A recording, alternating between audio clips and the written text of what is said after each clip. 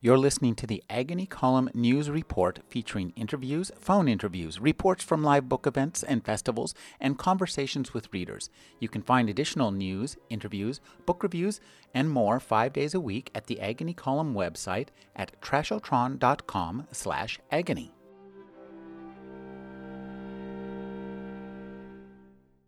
In a more general way, finding the sweet young head waiting here to meet her is all of a piece with Miriam's New York in the new decade. As though she's invoked him, smoked him into being. It was once the case that, in pursuit of such essences, such encounters, you migrated from the drab gray lands that extended in every direction, seeking a small enchanted quadrant. McDougal Street, Mott Street, Bleecker Street, a brick cellar on Barrow where a jazz trio's instruments lay gathering dust. Hipsterdom's tiny population glommed new members those days at an appreciable pace. Anyone arriving on that postcard-sized scene had by all appearances grown sideburns just 5 minutes before, seeking approval of the essential few who'd each personally gotten turned on by either Allen Ginsberg, Mez Mesro, or Seymour Krim. If back then you saw Tule Kupferberg or Ramblin' Jack Elliott on the street, you not only greeted them and were greeted in fond return, you knew that Elliott was as much a New York Jew as Kupferberg, an open secret to all but the squares who paid to see his cowboy shtick. I guess you're going to have to set up that reading by saying she's stoned herself and is meeting a television executive, or not executive, but a television production assistant who's also stoned, and realizing that everyone at that moment in New York City is probably stoned. Tommy Goguen came in and kissed Rose's hand. He'd put on a tie beneath his denim jacket, and he knew to take off his cloth cap, and the tiny burr of his accent was, if a slight put-on, nevertheless a million miles from the slack, thuggish tongue that arose typically in the collision of Irish parents and Queens streets. Underneath, his ginger hair was combed and not too long ago cut. He ran his fingers through to revive it from the pressure of the cap, showing a charming eagerness in presenting himself to his prospective mother-in-law. Tommy Goguen had, as Rose's sisters would have said of a baby born under dubious circumstances, yet nevertheless to be embraced as marvelously adequate, 2 arms and 2 legs. He had 2 eyes and a nose in the middle of his face. He wanted to marry Miriam. He talked of himself as a fighter for peace and equality, not immodestly. Yes, he came from the ranks of the rather corny brothers and had appeared with them on The Steve Allen Show, but his own art was less traditional in the Blarney sense, more directed to international themes and American styles, specifically the blues, which term he pronounced as if firmly capitalized. Where had Rose heard this before? The Dungarees and Dust Bowl heroes, the Verschlungener blues, the children of McDougal Street were busy refurbishing the old fantasy. The bumpkin arts, the nobility of the country poor, the redemption lurking across some agrarian horizon just outside the city's bounds. The Popular Front all over again. Jonathan Lethem won the National Book Critics Circle Award for his novel Motherless Brooklyn. He's the author of The Fortress of Solitude, Men and Cartoons, You Don't Love Me Yet, Chronic City, and The Ecstasy of Influence. His new novel is Dissident Gardens. Thank you for joining me, Jonathan. Thanks for having me back. This is the 3rd of your New York novels. Will there be more? Well, yeah, I don't know. I mean, I have this really charged relationship to the city, and I guess you could even call it a love-hate relationship. But I don't have a really clear plan to write another, like, sort of big, widescreen New York book right at the moment. I'm thinking about a few smaller, almost novellas that I might tackle. But yeah, New York as a subject is probably unavoidable for me again. This is such a magnificent book and so well written. One of the things that strikes me right when you start reading it is the prose voice that you found, which I think is different from any prose voice I've heard you speak/write in. Well, thanks for all you say. And yeah, I was pushing into a different register. I mean, several different registers, because this book switches voices, I think, a few times. I guess I've learned new tricks, partly. I've just enriched my understanding of what I can do by reading and attempting different things. But I also, in a really definite way, this book comes out of, I guess, a kind of ancestral voice, that there's something that happened for me in the conjunction of recalling my grandmother and her generation, which I was doing a lot of in order to develop the material for this book.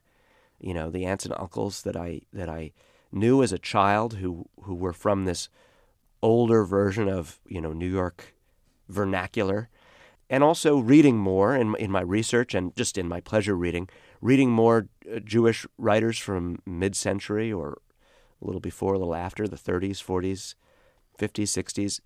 I think something clicked, and I picked up threads of, maybe a kind of a register that was in my brain. It was in my own voice, but I hadn't emphasized it, I hadn't explored it, I hadn't developed it to this extent. But I found suddenly I could do that. So it's a little more Jewish in some ways.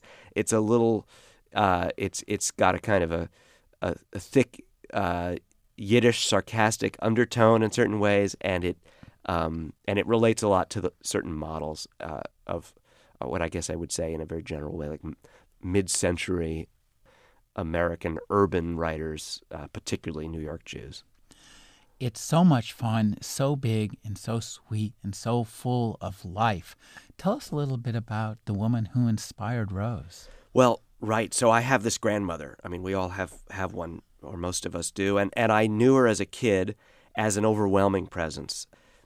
Really bold, really charming and charismatic, but also really dark, challenging, very ready with her own sarcasm, and with dark areas, mysteries, problems, old buried grudges that weren't completely buried, that were sort of, rising to the surface sometimes. And as a kid, she was a bundle. I really had an intense relationship to her, and it sometimes meant wanting to be away from her, wanting to not deal with her. But in recalling her, I realized how much of her legacy was in me, how much I'd already written about her indirectly. In some really peculiar way, the character of Frank Minna, in Motherless Brooklyn, the street operator. He's kind of a Italian, wannabe mobster who walks around Carroll Gardens and puts his head into every shop and has something to say to every passersby. He was a kind of version of my grandmother and her super dynamic, supercharged relationship to her neighborhood, which was Sunnyside, Queens.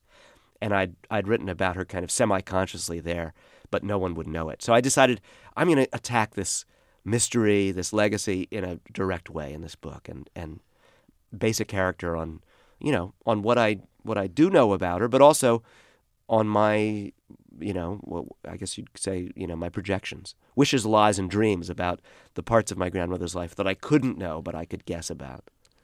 Well, this book is so big and so chock full of so many really interesting characters. You started with your grandmother. Did you just begin exploring her, and did the other characters grow out of your wish to write about her, or did they pop up by themselves? Well, I built it around the mother-daughter pair, but I knew from the start that this book would to take the shape I wanted it to, which was a very intimidating project. The largeness and the kind of encompassing quality that I had in mind. I would need a lot of angles of attack. I would need a lot of points of view. And actually, the very first character I wrote was the middle-aged black academic remembering Rose, from his own middle age in the present. I wrote a chapter set in 2012. I was writing it as where it ended up. I was writing this 5 years ago. That was about someone thinking, oh my God, all those people from so long ago. How do I even begin to deal with them? I don't want to think about them. It was a kind of simultaneously an invocation and a warning. Abandon hope, all ye who enter the veil of American Communist Party members from 1956. Do you really want to think about this? It was as if I was warning myself away from the material. But Cicero became a very interesting character to me because of his ambivalence about remembering her power and her influence on him. Memory is such an important part of this book, and I love Sergius, his memory projects and his forgetting projects. I think those are really fascinating perspectives. Yeah, well, I guess in some really fundamental way, the book is partly about the enshrinement of our past influences, even if they're as specific as a parent, versus amnesia, trying to move on, trying to divorce oneself, transform oneself, leave it all behind, and this constant dynamic between denouncing where your parents are from and accepting that you're completely their creature, that you're made of their stuff, ideologically as well as on a DNA level. And so Sergius is one of a chain of characters doomed to have to recall and embrace and navigate his own legacy. I love the construction of this novel. It's just really amazingly well put together in terms of the way you play with chronology and telling the story. This is an amazing work of storytelling, and I'd like you to talk about putting it together, the pieces together. Did this flow from the tip of your pen, or was this the result of torture? Thank you so much. To come up with what I ended up with, this unusual structure and its relationship to time, it didn't involve a lot of false starts or reconfigurations, but it involved a lot of sitting and just abiding, waiting to understand how to get at the material I wanted to, and in what shape it should be presented. And I think that it was a slow book for me to write because I just had to kind of stop a lot sometimes and sit with it and wait to understand what would come next. But finally, what it seems to me, the shape it took, the way it made sense, was to see it as a series of plunging explorations of memory material. And, our relationship to the past isn't simple and continuous and undeflected. In fact, it comes at us in weird stops and starts, and we resist thinking about these things, and then suddenly it will become quite urgent, as it does, for instance, to Sergius, to figure out, wait, where do I come from? And you go and interrogate some living family member or friend of the family and say, well, what was going on? Why was it like this at this time? Or, who was my mother really? Or whatever the question might be. And so I wanted the book to involve the readers experiencing it as a series of a kind of dynamic negotiations with the past. As readers, one of the things that's so much fun is putting the pieces of this book together. There are parts where we'll see somebody or some event mentioned in passing early on. Then we'll get the full picture later on, and then that's just really exciting. And then there's a lot of the reverse too, where we'll see the full picture, and then somebody else later on will just mention something in passing. You'll say, I know what happened there. Right. And it's so much fun. It really is like trying to remember back on pieces of your own life. I'm really glad it strikes you that way. I mean, I saw it as pivoting on a few, questions, really specific questions, the kind that bedevil you in thinking about a family's life. In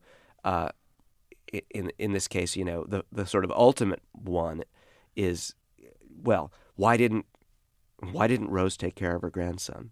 Why didn't she adopt him when his parents were killed? And further, who said what to whom about, who spoke to the judge, and what did they say to the judge to make it impossible for her to adopt her grandson? What was the secret word that was passed along? And of course, it turns out it's an episode from very, very early in the book when Rose puts her daughter's head briefly inside the family oven. Whether she means it as a serious murder attempt or as an expressive gesture, it's an ugly legacy, and it lurks. I really love the way that you've developed the relationship between Miriam, the daughter, and Rose, the mother, and to weave in their different experiences of New York. And so I'd like you to talk about creating their relationship to one another and their relationship to the neighborhood. Yeah. Well, I have my own version of, and I wrote it in many ways in The Fortress of Solitude, of being an outer borough kid who has one eye cocked to this glamorous skyline of Manhattan and thinks that's where the action is, And growing up in the era I did, I guess I was one of the last people to grow up this way in Brooklyn. the story of being a Brooklynite for a long time was, how do you get out? How do you export yourself, either to Manhattan or to some other wider world where things weren't quite so scrappy? So Miriam, the daughter in this book in the 50s, growing up in Queens, feels cloistered in a similar way and like she needs to break out. So I related to this very intimately. It had been my story, and it had also in some ways been my mother's story. Of course, I had to fill this in with 100 borrowed details from other people's memoirs and from my own projections and fantasies. But I think that the mystery of, here's my grandmother who rather heroically raised a child alone. She was a working mom with a single daughter through, the end of World War II and through the 50s. The intensity of that relationship, the solitude of the two of them alone in that apartment, how much they depended on each other and how much they must have been one another's only focal point for all their frustrations or all their yearning. It just seemed to me supercharged. So I wanted to try to, unpack it and explore that, what finally can never be known. I thought you did a magnificent job of mixing in real people and real world details with your created family and created world. And the research for this book must have been incredible and intense. And there's just, in retrospect, you think about it, but when we're reading it, you never think about it, which is amazing. That honors my hopes better than I can say. I'm very suspicious of research in novels. I always think when I know it's there, that's usually not a good sign. It means I'm thinking about the homework instead of the rehearsal instead of the show, let's say. I want to be in the show, and I want my readers to always feel that they're just in a great show and not think about the hours of rehearsal at all. And in fact, my research was very peculiar in this book. It was extensive. It was done in fits and starts. It was done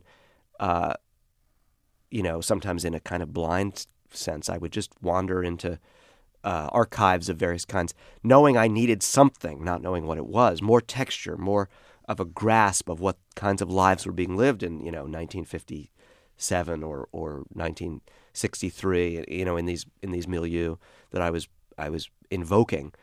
And at the same time, I'd learned a tremendous number of great details, fantastic stuff, and I'd think, I'm going to blow my reader away with this. I've got to put this fact in. And then when I came to that threshold, I wouldn't. The fiction had to win out. Finally, a novel has to be a story. The reader has to be lost in the dream.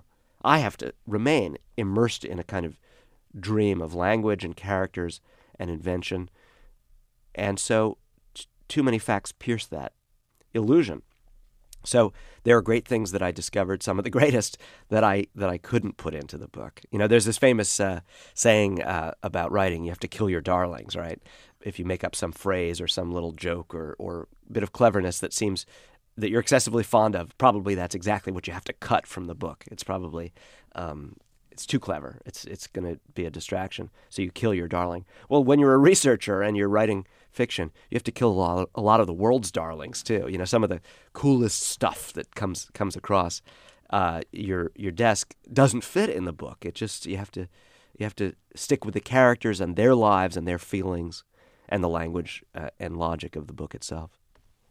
Well, one of the things I think that was so interesting about this book was your picture of the Communist Party. And I love the perception that at one point I think Rose has of like the bourgeois desire to fit in and be a big part of the Communist Party, which just seems so contradictory. So I'd like you to just talk a little bit about the history of American communism. Yeah. Well, I absorbed a certain amount of it. It's very perplexing, alternately totally galvanizing, inspiring stuff. You think, oh my God, these stories have to be told. These people were so heroic in their dreaming of a better society, and they did have all sorts of their footprint, now invisible, is on our current life. They were at the very vanguard. They were the foot soldiers of things like the civil rights era. I mean, or all kinds of egalitarian movements and labor movements, it's very paradoxical because in one sense, a communist was meant to be sworn to overthrowing America, right? Weren't they our enemy? And yet they were doing all this kind of trench work to make this place better, and some of it stuck. On the other hand, they're a tormentingly divided, paranoid, deluded, mass of factions, and just the self-destruction that the left can impose on itself. You could never stop smacking your forehead. Encountering this legacy, I think anyone who's been a participant in left struggles probably relates to some extent to what I'm talking about, because that didn't end with the end of the great era of the overt American communists. It's true of all sorts of later left movements as well. So what do you make of all of this? Well, what I made of it were the lives. I found these human beings again and again who just mattered to me because they lived at the very edge of their convictions, at the very limit that their nervous system could endure of wishing to live in a different world and live differently themselves. But what were they? They were human. They were subject to all sorts of unconscious pressures and contradictions as well. And Rose, so you talk about her social aspiration. Rose, at some points, give her credit, she at least recognizes she's wanting to, be part of a great marriage in a great social milieu. She wants to be a star in her own sphere, and that sphere is communism.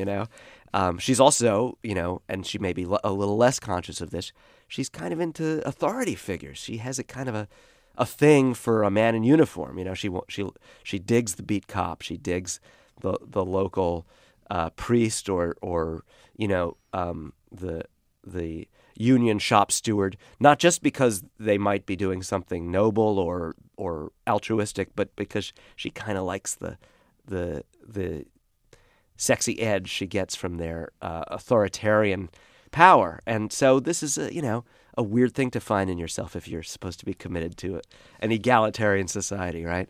But this is what human lives produce, are these kinds of confusions.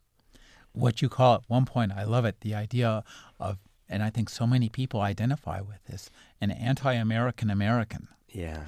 Well, the communists had a real slogan, which I dusted off. Communism is 20th century Americanism. And now that can seem so peculiar to hear it now.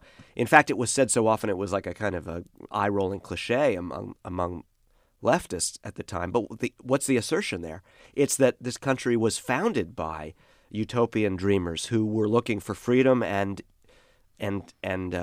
equality in a radical sense, and that so the communists in the 30s told themselves, we're more American than the people who suspect and denounce us, because we're actually carrying forward the revolutionary ideals that make this country. And I think that's the trick of being American, is that it's a legacy of dissent and fitfulness, and you forget the left end of the spectrum. You could put the Tea Party in the same framework and say there's nothing more American than wanting to tear down what's in front of you and live in a better world. And so this place was made of waves and waves of failed utopian schemes, right?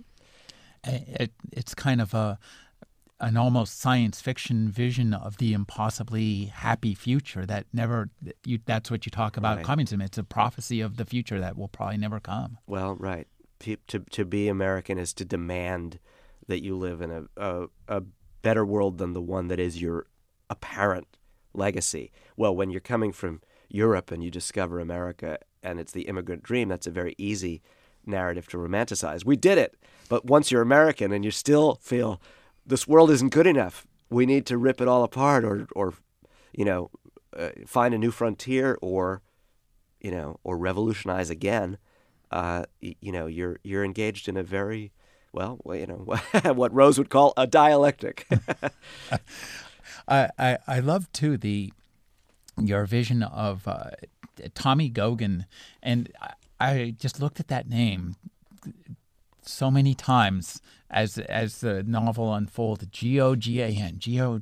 What is the matter with that name? Yeah. Well, it's like a lot of American names, including my own. It's a boiled down European name, right? In the old country, it was spelled and pronounced differently, and had some really explicit link to family lineage. And I guess in Ireland, who knows how many generations of Geoghans there were to meet. But in America, it gets sort of stripped of a couple of its vowels, and maybe I guess that stands for some of that character Tommy's peculiar sensations of being a bit of a two-dimensional guy when he wants to be 3D. He sort of feels like there's not enough of him. I think that's one of the most powerful and I think poignant visions in this book is when he's trying to complete his second album and he realizes that it's just not there. There's no second album in him. Yeah. Well, I guess one of the things I write about a lot is failure, aspiration and falling short, but also the constructed nature of identity, which is, has a double bind in it. I've often celebrated it, in my sort of ecstasy of influence mode. I often have said, look, we're all just weird compilations and we're made of tatters and we're a collage. We're a curated object. We're not whole. And I believe in that in a lot of ways, but I think there could be and this relates to American identity again. There can be a trap door into feeling that everything you have is a half understood legacy, a scrap or tatter that you've pasted over an absence, or that you've kind of cobbled together, but it isn't enough. Where's the authentic solid self that I need? And that's Tommy all over. He's really stuck with noticing that he's made of received parts and not feeling too great about it. One thing I noticed too in this book is you have so much fun with the names of your characters. And this is carried through, I think, throughout your New York trilogy so far. And it's a kind of a Dickensian, it gives the novel a Dickensian feel, but I think there's a greater Dickensian feel in this too. And you even mention at one point describing Rose as being like Miss Havisham. And I think as opposed to Great Expectations, maybe this is Lowered Expectations. Excellent. That could have been such a good title for this book, Lowered Expectations. Or, Gutter Expectations, let's call them. Well, Dickens haunts me. I mean, he's the greatest. He can do everything. And I do, it makes me very feel I'm flattering myself in a way that I'll continue to enjoy if I think of my use of names as having to do with Dickens. But I also associate it with some other writers as well. If you look at the names, even in someone who's, in other ways, their surface is a little less antic. But Henry James gives his characters very peculiar names, and they're almost always revealing ones that somehow have some symbolic or allegorical charge that connects to the story. And then in more recent times, there are writers like Pynchon who do this as well. So I feel like I have pretty good people at my back, let's say, for picking the weird names. But it's also, to me, it's just a place where the language, if you name your character Bob Smith or Ed Jones in the somehow in the misguided cause of making it more persuasive. Well, first of all, people have weird names. Weird names are all around us. And if you put the names just from life into fiction, they look weird too, because names are weird. They are language with all sorts of embedded properties and eccentricities in them. But I also think, I'm working with language, and I want all the language in the book to be charged. So if I pick something boring as the name, it's like just a failed opportunity to be, to make everything in the book have a linguistic power. I really love, too, Albert Zimmer. And one of the things that I think you do very well in this book is to give us characters who at first we kind of only barely see, but then you'll just open up the door. And with Albert Zimmer, you do something really interesting to open up the door through letters. Yeah. Well, I guess I'm very interested in my books, if I look at them, as a kind of a long set of clues. I'm interested in the presence of absence. Characters who leave but are still The negative space is really charged. People, obviously, if it's a parent, you have no choice but to dwell on that person. If they ran away or died, you're stuck thinking about them in their absence, and how characters who go away but don't die, become these, what would you say, the kind of pregnant concerns in life stories, and in my case, in the novels. If you get a letter from someone, you study it. What are they doing? Where'd they go? Why aren't they here? And so Albert is one of those present in absent types in my fiction. But I borrowed the method of putting substantial letters in fiction. In my mind, I thought of Iris Murdoch when I was doing that. She will stop a very long novel, a very fulsome novel where she's describing characters, and suddenly have one of them write a letter to the other, and she'll just plop it into the narrative. And it just always, it's like turning a magic corner in a house to a space you didn't realize was there. To hear one of the characters just justifying themselves and hear their own voice, and feel the pressure of them trying to clarify or improve some situation between themselves and another character. And I always thought, that's a great trick. I want to really play one of those tricks in this book. It's such a powerful piece of writing, because where the rest of the prose in the book is so bubbling and full, Albert is just so dialed back, and he's in a very peculiar situation. I'd like you to talk about creating that situation. Did you go to those places you talk about in the book? I've been to Germany a bunch. He's writing her letters from East Germany in the 60s. So of course I couldn't go there. And what an incredibly specific situation it is, right? To be on the German side of the Iron Curtain, still so German, but so controlled and tricky, a society, paranoid and divided in several different senses, right? And he himself is a character who's tricky, divided, and disingenuous. He's not being very real with himself or anyone else about what his particular allegiances have led him into. He basically, out of a kind of crazy amount of idealism about the Soviet Union, he repatriates. Even though he's a German Jew, after World War II, he repatriates to Germany.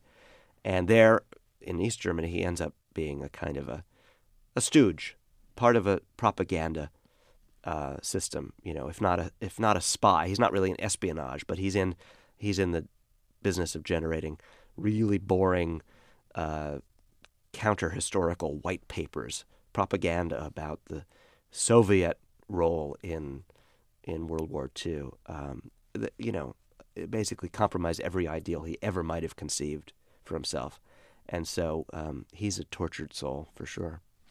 And it works so well. There's a lot of humor in this book. This book is really funny. It made me laugh out loud a lot. And one of the funniest parts I found was in that series of letters, some things we don't see. And I'd like you to just talk in general about your sense of humor in this book, which makes it so joyful and fun to read. Well, I'm so thrilled you see it in that light, because I felt, above all, the ironies of 20th century political lives that I was exploring.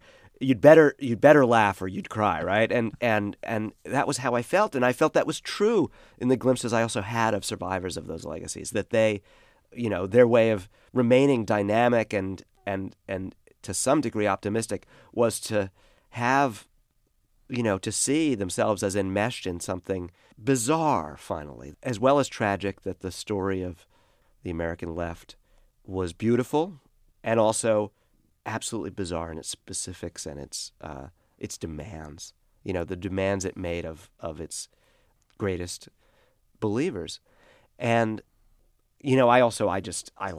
I think that for me, humor is the way into the human story. And I've always preferred, the great writers I love most, I've felt they make me laugh. No matter what else they're trying to do and how hard a road they're leading me down, they also make me laugh, and that it opens doors. I really wanted to talk a little bit about Miriam, who's such an interesting character, between her relationship with Tommy and her relationship with Rose.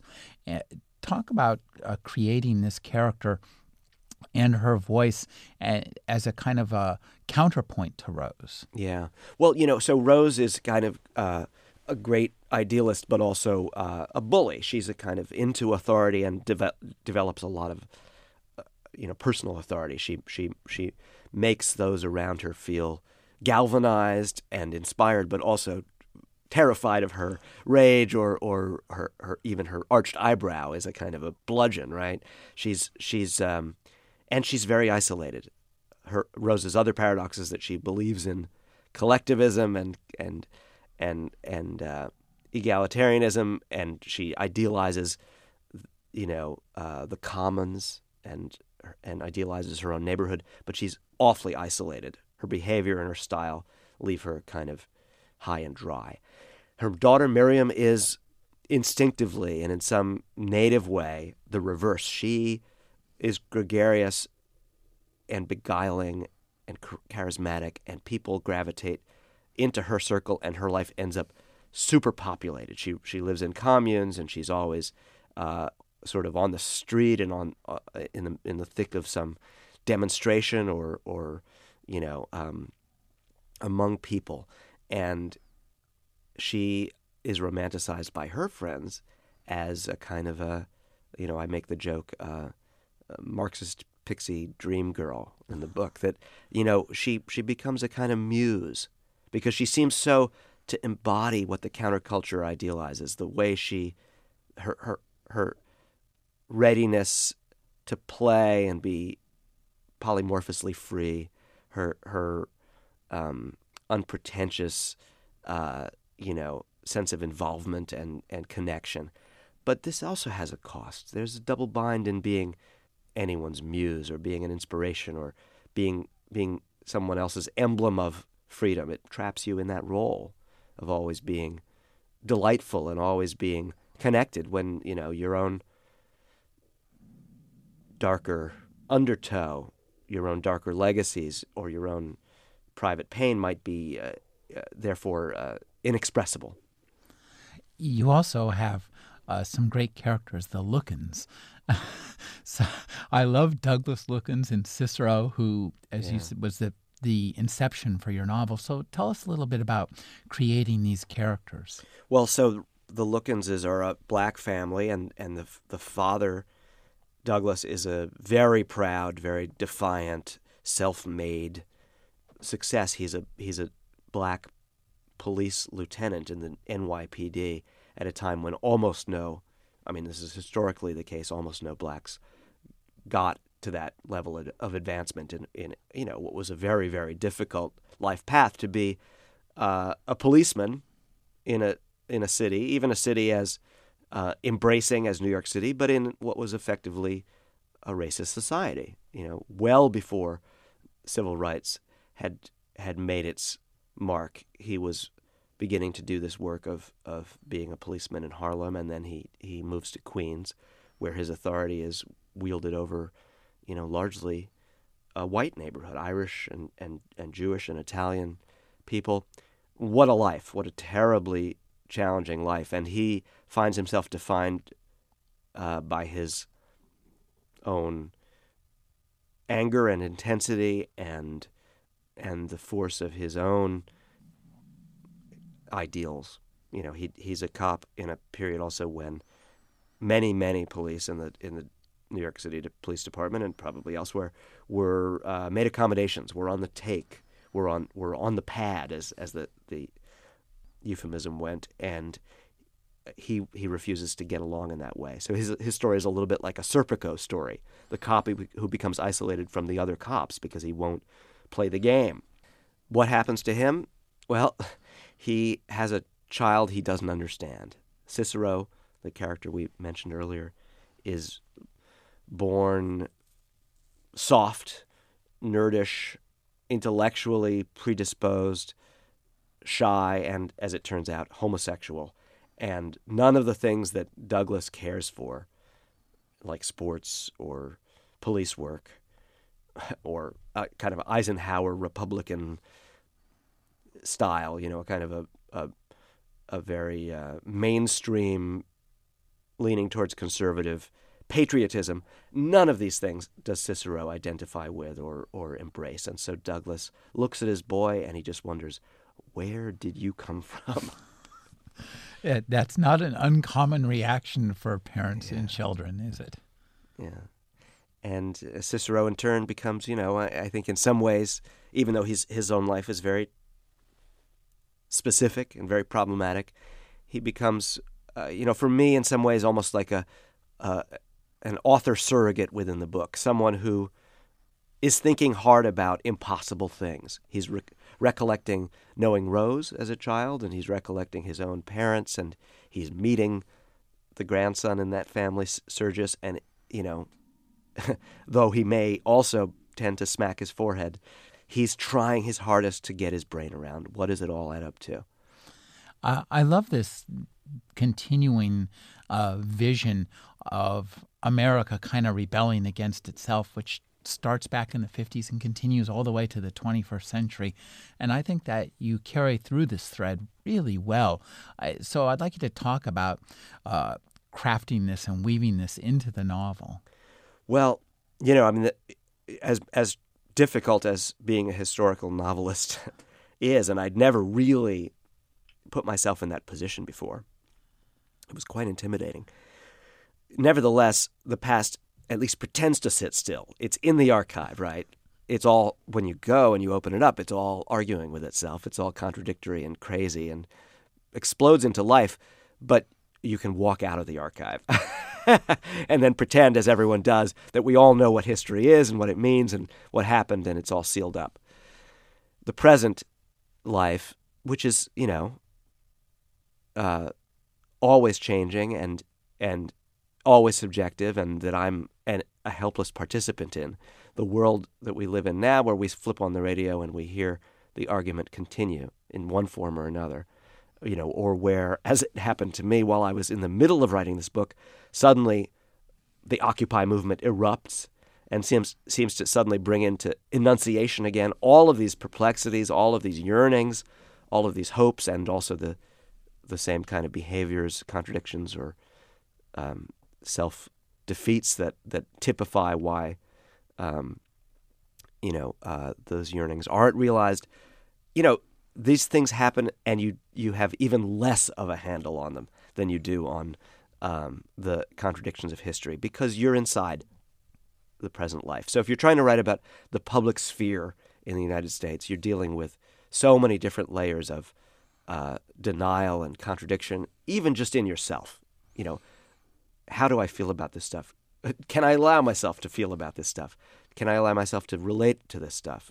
We all hold it at arm's length, or we look at the public commons as a kind of as if it's like the Jerry Springer show. Oh, look at those poor, sad combatants arguing hopelessly and making a cartoon of what they claim are principles. Well, guess what? That's as good as we've got. We're inside that life. They're arguing on our behalves, and whether we embrace it or not. So I had to try to let this stuff intrude into the reality of my novel, or I wouldn't be, doing my theme justice. But believe me, it's hard, and it's like what I said earlier about research. The novel demands that you obey the art form, which means you can only let a certain amount of this stuff come in because it's so powerful, so distorting, and then you have to let your characters contend with that. As you were writing this novel, you had to be intimately aware of your previous novels set in this kind of universe. And I'd like you to talk about these kind of poles of gravity for you as a writer and all your other work. Yeah. I was thinking about a lot of the stuff that you wrote about in The Ecstasy of Influence kind of pokes through this book too as well. Well, sure. I mean, I think, in a way, The Ecstasy of Influence, that essay specifically, and then some parts of the larger compilation that I placed it into, that large book called The Ecstasy of Influence, is where I began to articulate my inchoate political self better. I won't claim well or consistently, or that I'm some sort of brilliant and persuasive advocate for any single position, but that I began to let my own legacy as a protester, as an activist, because I grew up inside a family that cared, and was committed again and again and again and continuously to various causes. I think by writing about the commons, when I did, the first avenue was just thinking about copyright and reuse and appropriation, and then I began to realize this is everything, and so it does connect. Dissident Gardens is a story about people living in a version of community that is a commons. They believe it belongs to everyone and no one. It's not property. It can't be commodified. And then I think steadily, remorselessly, the commons is taken away. It becomes, our society has become increasingly privatized and corporately controlled.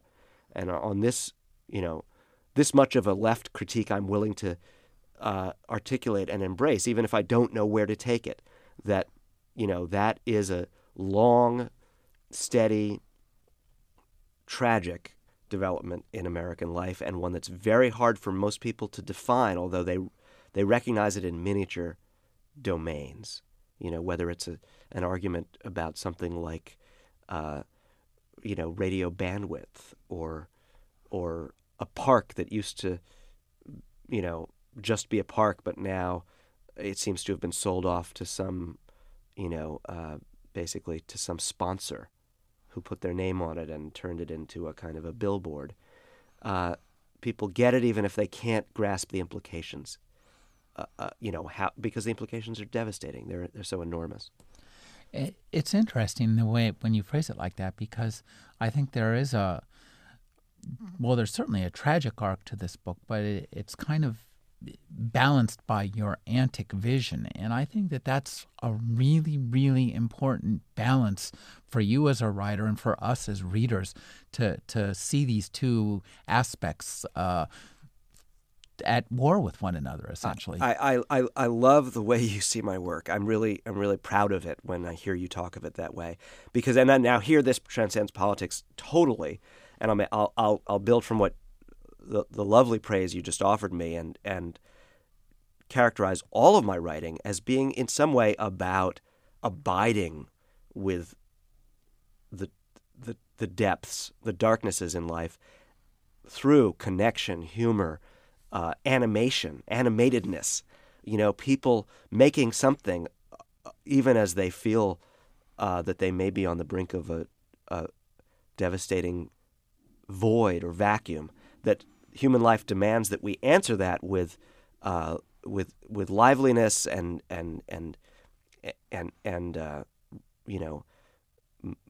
attempts to reach out or connect or animate others at so many levels, at every level.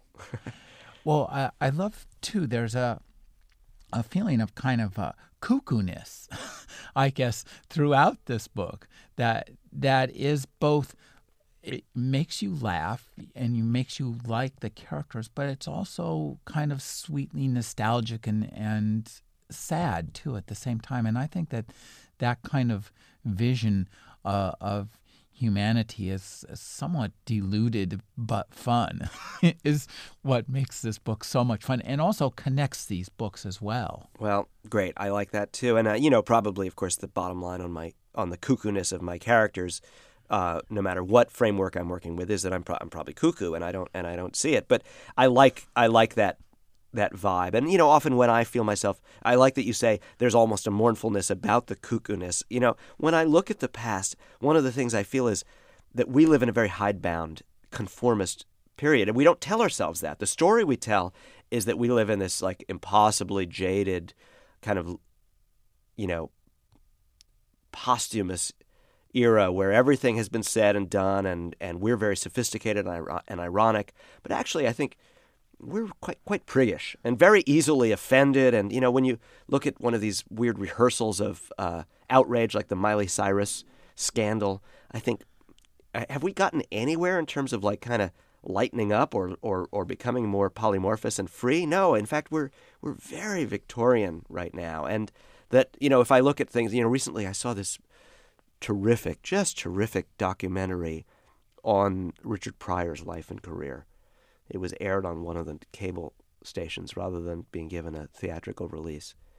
But it was full of these clips, of this guy fighting propriety in the 60s and 70s.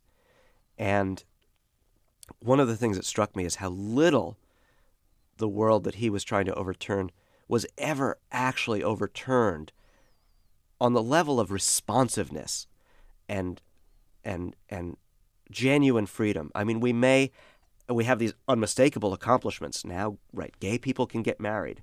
But at the same time, it seems to me they're getting married in on a 1950s model of propriety. There's something about real freedom that's still terrifying at another level, expressive freedom, And so I see progress on one level and rollbacks on another, And one of the things about looking at the Richard Pryor documentary that was so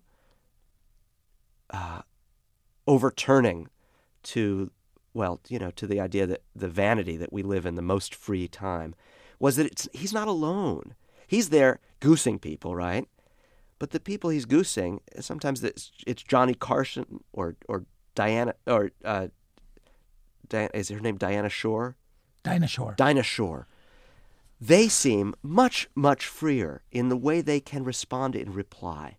And I think television isn't like that anymore. Television's very packaged and slick, and everything is exactly as it should be. Even if you might have this, you can, at 11:30 you can switch to MTV and see a show called Real Sex. Even that, reality TV is very, in its way, it's also very much kabuki. It's like, here we'll laugh at these people for acting as if they can be free in some very limited ways, and then we'll go back to all the things we already believed about, the smug belief that life is just so, and it's just so. But when you see footage from the 60s or the 70s where people were experimenting with a more polymorphous expressivity in their lives, you can think, wow, we don't match that. We really don't match that.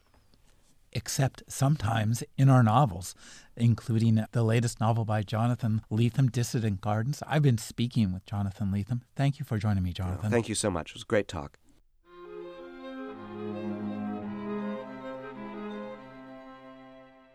You're listening to the Agony Column News Report, featuring interviews, phone interviews, reports from live book events and festivals, and conversations with readers. You can find additional news, interviews, book reviews, and more 5 days a week at the Agony Column website at trashotron.com/agony.